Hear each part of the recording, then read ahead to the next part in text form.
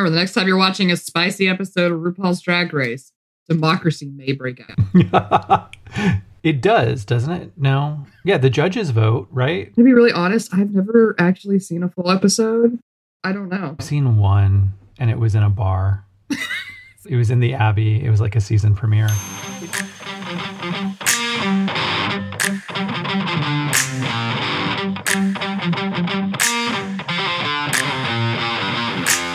We are so glad you're listening to this early episode of Kick-Ass Queers, but there's just a little something we want to let you know.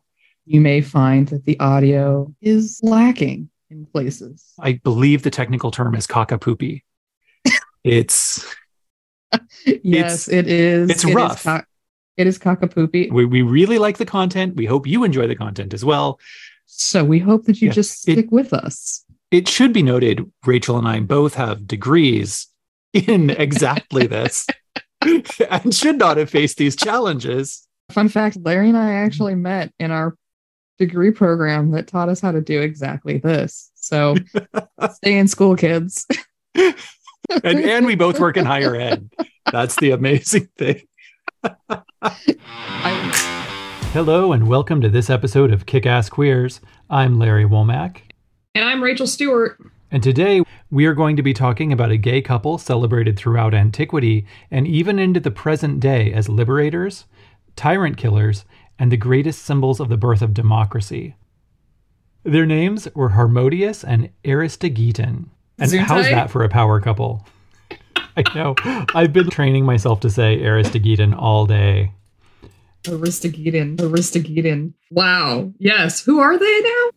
Harmodius and Aristogiton. Well, I am very, very curious to hear about the story of Harmodius and Aristogiton. You just love saying it. We're going to get to some other names that are both challenging and fun to say. Phenomenal. Trust me. Let's do it. So we've talked in previous episodes about how queer people have often been at the forefront of defending democracy. Today, we're going to be talking about how queer people helped democracy come into existence in the first place. Basically, gay drama got way out of hand, and now we can vote. That's the nutshell version. Tale as old as time. So when someone says birthplace of democracy, what place comes immediately to your mind? Greece. Not the play. The place. Right. Yeah. And specifically? Athens? Athens, absolutely. Woo! I know my history. This should make it clear right up front, though, that I'm not a classicist or historian. I don't believe you're a classicist or historian, judging by your answer. So my usual methods of research and reporting are mostly no good here. We can't bring Aristotle in for an interview. But I will say with amateur confidence that if we're being honest, there's evidence of democratic activity dating back to prehistory, and the evolution of Athenian democracy can be traced through the Archaic period, the Draconian laws, Solon, etc. And the fight for that cause continues right up to the present day, even in modern democracies. I mean, we just had a president actively campaign to void the results of an election to hold on to power after he lost. It's not like someone handed us democracy with a bow and then we just get to keep it forever. And the Greeks were working on it for a while before we got to Athenian democracy. And Athenian democracy does not look like democracy as we have it today, although there are some key parts that are standard. Right. And speaking of gay drama, ostracism is hilarious. Oh, fun. Yeah, right. They weren't voting to give people offices. They were voting to throw them out. Mm-hmm. Yeah. Yeah. And they were... Yeah, you can't live here anymore. No. It's complicated. It's very complicated. But what the Athenians thought of as the spark that lit this fire of democracy was really top shelf gay drama. Oh, shit. The background to this story is Athens was ruled by a handful of wealthy families who, as they accumulated wealth and land, would also make claims to power. One of these rich guys, Pisistratus. Excuse me? Pisistratus. We have a lot of fun names in this episode. Continue. He was actually a descendant of Solon. And he tried 3 times to name himself tyrant, which is basically a king who rules as he pleases without a constitution. He had 2 short reigns.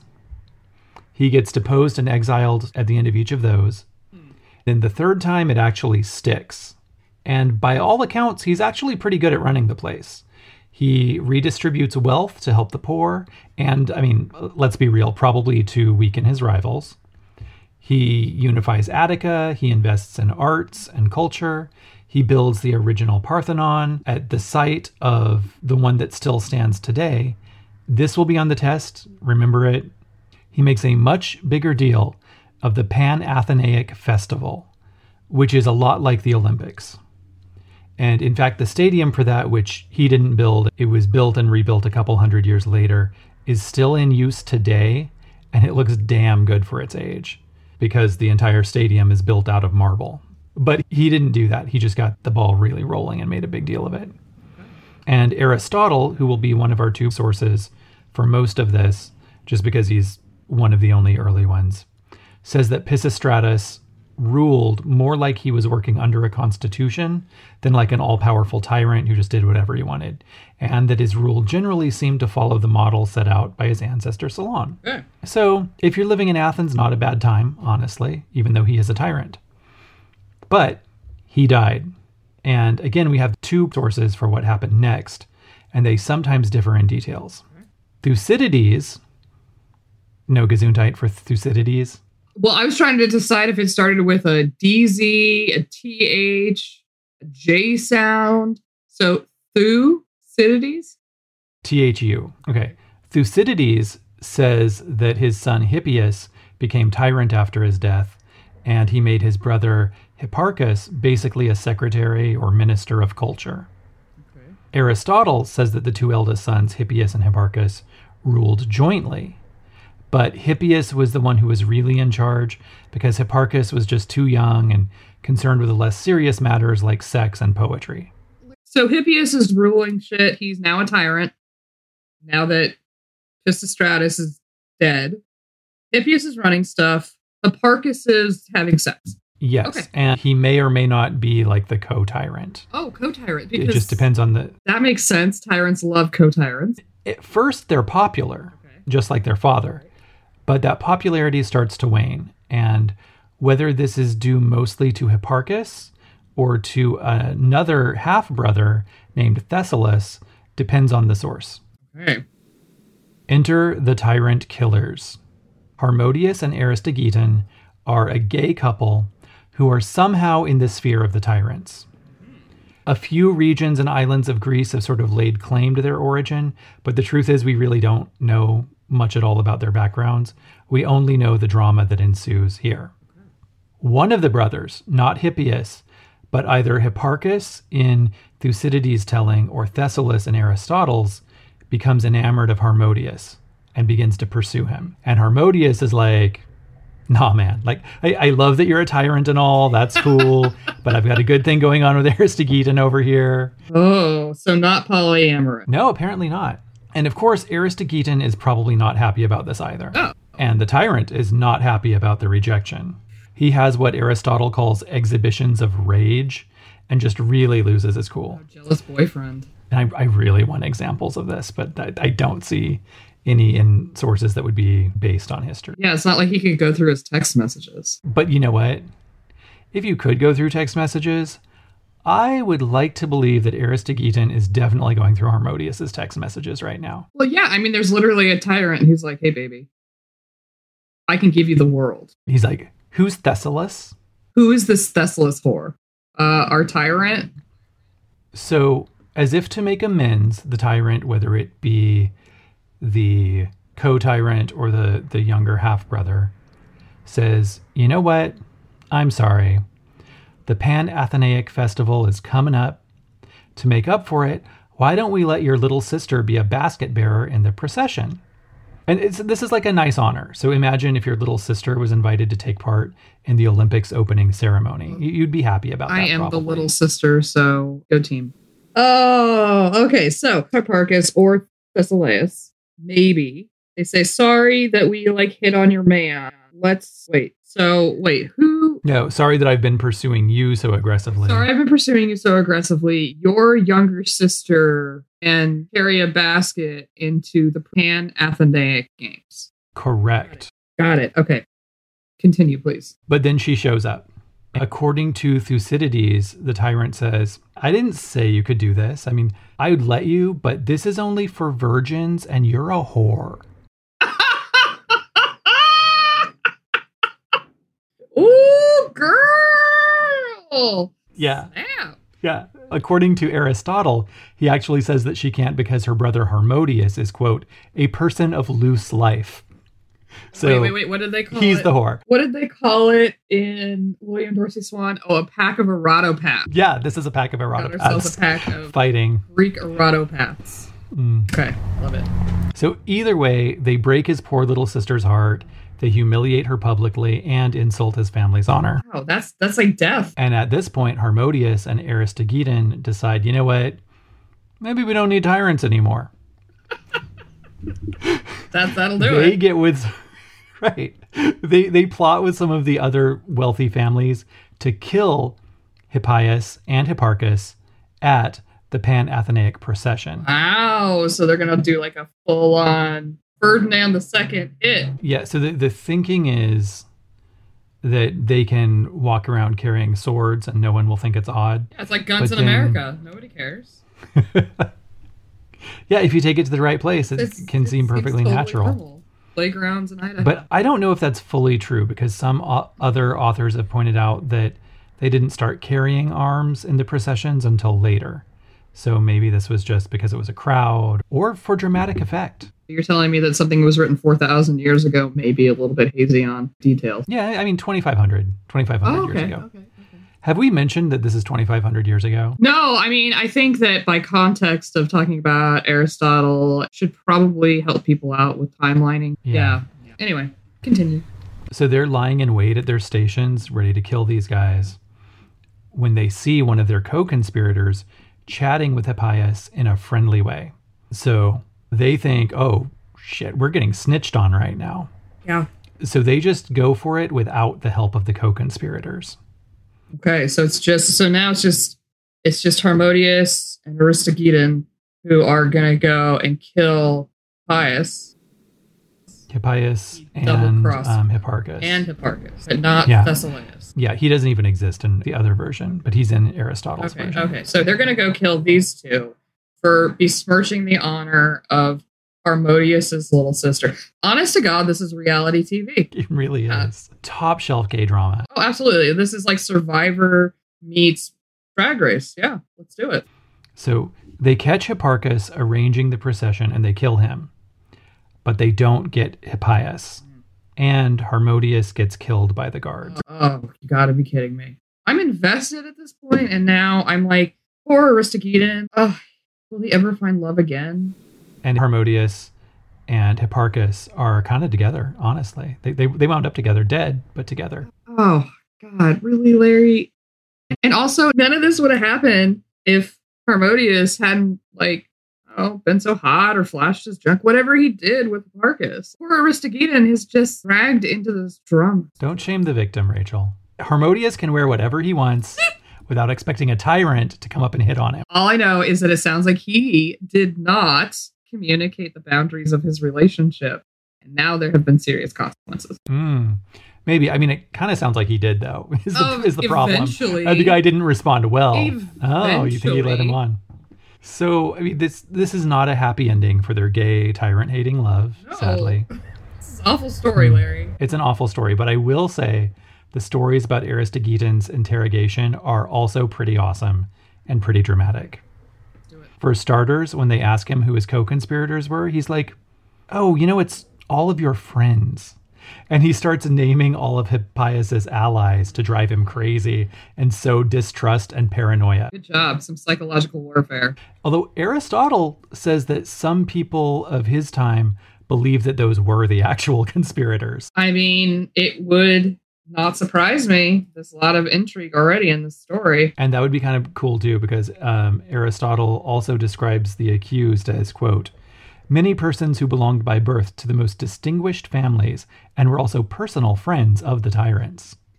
I can't help but feel, please go with me on this one. I feel a real connection between this story and the Me Too movement, to be honest with you. One person finally came forward and was like, hey, listen, tyrants are kind of bad. And that tyrant tried to silence them. And then all of a sudden you have all these other people, the wealthy families, being like, no, actually, you're kind of a tyrant. We don't want that. And I mean, it is over sexual harassment, really. Exactly. And I'm Because going... if he'd have left him alone... I'm now going to imagine Hipparchus is looking like Harvey Weinstein. Yeah, except he's dead. Like, if we had killed Harvey Weinstein in a parade... Yeah, exactly. That would be the outcome here. We're not condoning that. He's in prison. Aristogiton, the sources say, just wanted to be killed rather than tortured. And I mean, keep in mind, he's got no future. He just lost his lover. He's not experiencing a good time right now. Oh. So he's really trying to piss him off. Yeah. Well, yeah. I mean, Aristotle says... he's got nothing to lose at this point. Yeah. And Aristotle says that he finally achieved this by promising to tell him who the real conspirators were if he got a handshake promise that he would not be executed. See, I really thought you were going to say hand job. He probably tried that first, because when Hippias shook his hand, he was like, how can you shake the hand of the man who killed your brother? Yes. And then... Okay, Aristogiton sounds very badass. He sounds like a sassy... Well, I don't know. How old is he at this point? Is he a twink? Is he a ho-ho? Is he a ding-dong? I mean, so in the... Greeks define this stuff as pederasty, and he would be the older one. But their idea of pederasty wasn't like... Nambla. Yeah, necessarily. Although it was the ancient world, so people were married off and stuff very young. Yeah. But that just means he would have been the older of the two, which means the other would have been... probably a youth, somewhere between like 15 and 20 or something. So these are twinks. Right, but he would be the older of the two. Okay. So conceivably over 30, but probably just 20 or who knows. Okay. So still, everybody's pretty young. Age of consent, obviously different in ancient Grecian times. Okay. So. Yeah, but I mean, they had them, which is interesting. I didn't find that out until I was looking into some parts that we'll get into a little bit later. Okay. In the coming years, as Athens becomes the early democracy that we all know, this comes to be considered the act of bravery that started the revolution. Okay. Because Hippias is now paranoid because people were trying to kill him, and Aristogiton told him it was all of his friends and stuff. Right. He becomes more cruel, and he's just generally getting weaker and more unpopular by the day. He's also lost his co-ruler. Right. He got himself killed. And there are wealthy exiles who he's kicked out who see this and rally support for an invasion so they can come back. Okay. Which brings us to the next group of queer people to move the ball forward. Okay. The Spartans. Go Sparta! Spartan society was very much like, you have to do everyone. You have to have a wife. You have to produce children. But you also live exclusively with men. And if you don't participate in this pederasty system, you would not be admitted into one of these tents, and that was the only way you could become a citizen. So is this the precursor for YMCA? It's the precursor for a super homoerotic Zack Snyder movie. Actually, yeah. It wasn't always sexual. No. But let's face it probably usually they was. Were, by today's standards, what they were participating in would legally be defined as pedophilia. However, during that time, that was a norm within that society. Well, I mean, not necessarily. Usually, yes. But again, this age can go up to 30 for the younger partner.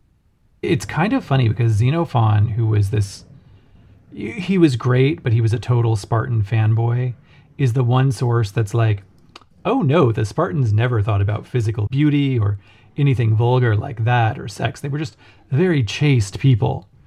So now you'll every now and then see some very specific kind of dude posting a video or a blog that's like, gay Spartans were a myth, Zack Snyder forever. Sort of like how Jesus was a white dude. Right. But yeah, gay sex, or at least homosocial relationships, were very much baked into their political structure as an expectation. Although what the Greeks were doing, it's a little weird to even think of it as sex now. Because they would like put it between their partner's thighs. And honestly, I don't know if that would work for me. That feels like a challenge. I feel like we're about to get sucked right back into a scissoring conversation. We are. I don't understand this either. It's friction.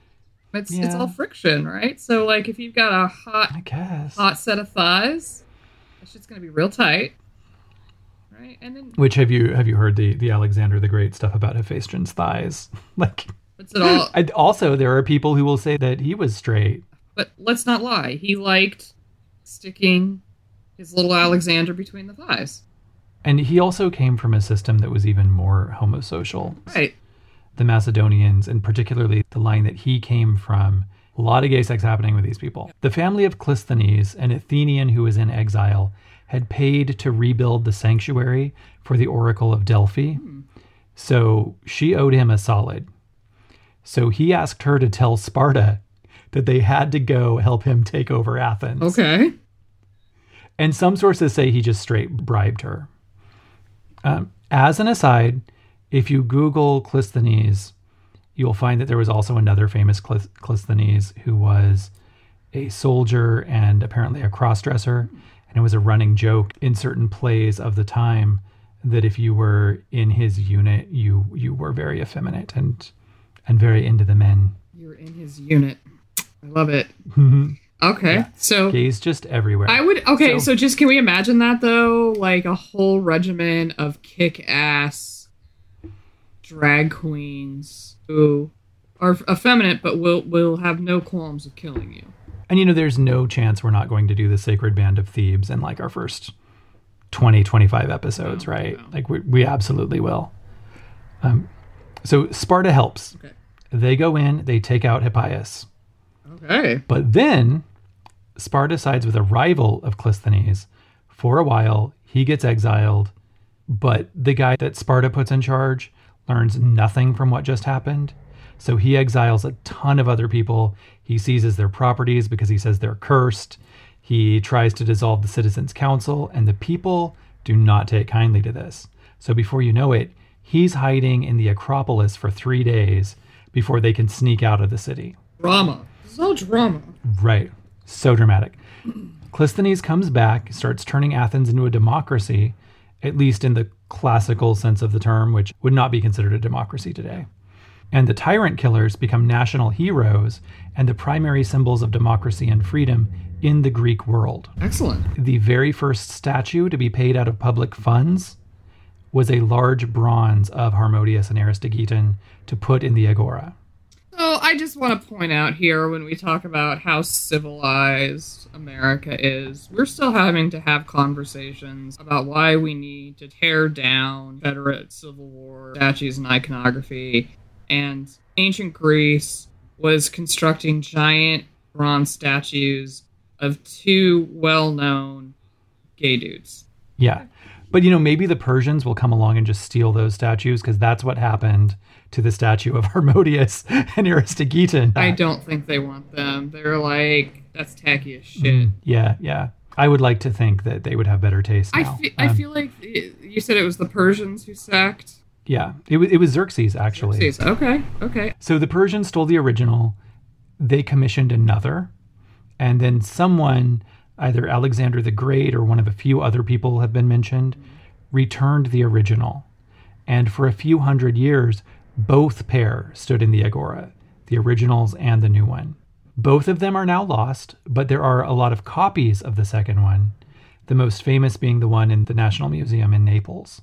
So we don't have any of the originals of the two of them. We just have a copy. We have contemporary copies of the second version. There were no copies made of the first, which makes me think maybe it was just bad. I don't know. Because there are a lot of copies of the second. Okay. Whichever version or versions were up, offerings were made to it, like a religious thing, including yearly gifts from the Minister of War. The descendants of their families, ironically, given that this should be about democracy, were given all sorts of legal privileges, including front row seats at the theater and exemption from certain religious duties. I mean, honestly, if I could get exemption from religious duties and front seat tickets to Taylor Swift, I'll overthrow a dictatorship. Look out. Look out, North Korea. And this is how I get put on the list. What is the list? I don't know. A law was even passed that banned slaves from being named after either of them. It's not great, That's the right? weirdest backhanded compliment. It feels not in the spirit of democracy, if I'm being honest. Well, again, though, it's... That there were slaves, then... Yeah. That's, okay. I'll have to... I need to digest a lot of this. You also see them just show up time and again in art, on vases, on reliefs, in poetry from the classical era, right up to that hymn by Edgar Allan Poe. Interestingly, today especially, a lot of people will say that Clisthenes set about turning them into these national heroes because he didn't want to give credit to the Spartans. But the Spartans just backed another even more tyrannical tyrant, so why would anyone credit them with ending a system they actually tried to preserve in the first place? And a really cool thing about this is that they're very consistently held up as symbols, not just of democracy, but also of a very pure queer love, time and again, throughout 2.5 millennia. Yeah, I mean, I think what I love about this story is, obviously they were, in the literal sense of the term, kick-ass, but they were known just as much for their gay love and their relationship as they were for being the fuse that ignited democracy. So this is the part where I usually thank my sources. So if you're listening, Aristotle or Thucydides, we love you. Keep turning out those hits. You did a great job. We're still reading your stuff today. Oh, that's not going to happen without that Ouija board, but okay. Thank you, everyone, for listening. I loved being able to share this story with all of you. If you enjoyed this podcast, please remember to show us some love by subscribing, rating, sharing with your friends, and be sure to join us next time when our topic will be... Florence Nightingale. Ooh, that's going to be so good. Yeah. And until then, all you future tyrant killers out there, continue to kick ass.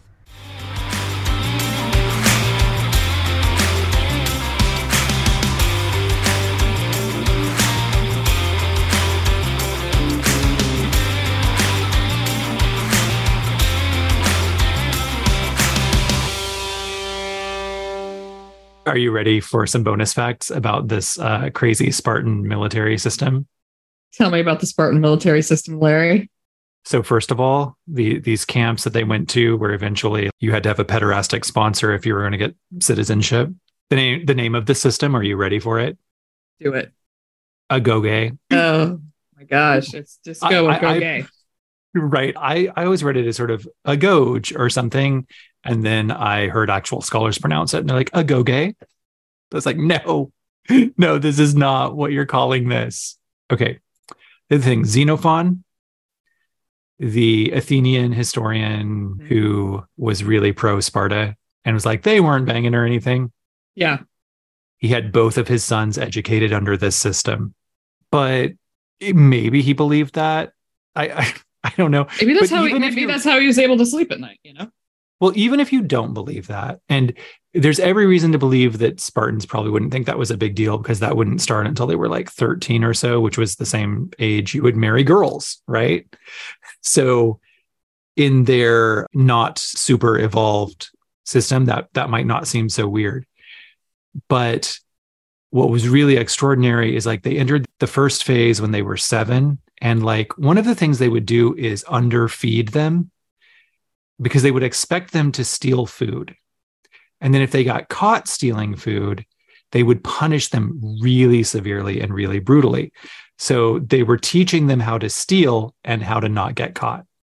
Like that's just a little glimpse into the way this crazy system worked. Like, I mean, that's effective. Yeah. It's not something I would think most people would want to send their children into, but Xenophon, he was really into it. It builds character. Okay. Wow. What's the second fact? Okay. Well, the second fact was that he had his sons. Yep. Bonus fact, not about Sparta, but about Athens. Remember our old friend Pisistratus? How could I forget old Pissy? He lived in roughly the same time that the Odyssey and the Iliad were written. Okay. So he started claiming that he was descended from Hector in the Odyssey and the Iliad. So is there any actual proof that, do we have like a 23andMe or an Ancestry.com that's tracing those two back? I don't believe so. I don't know that there's any proof that Hector ever lived.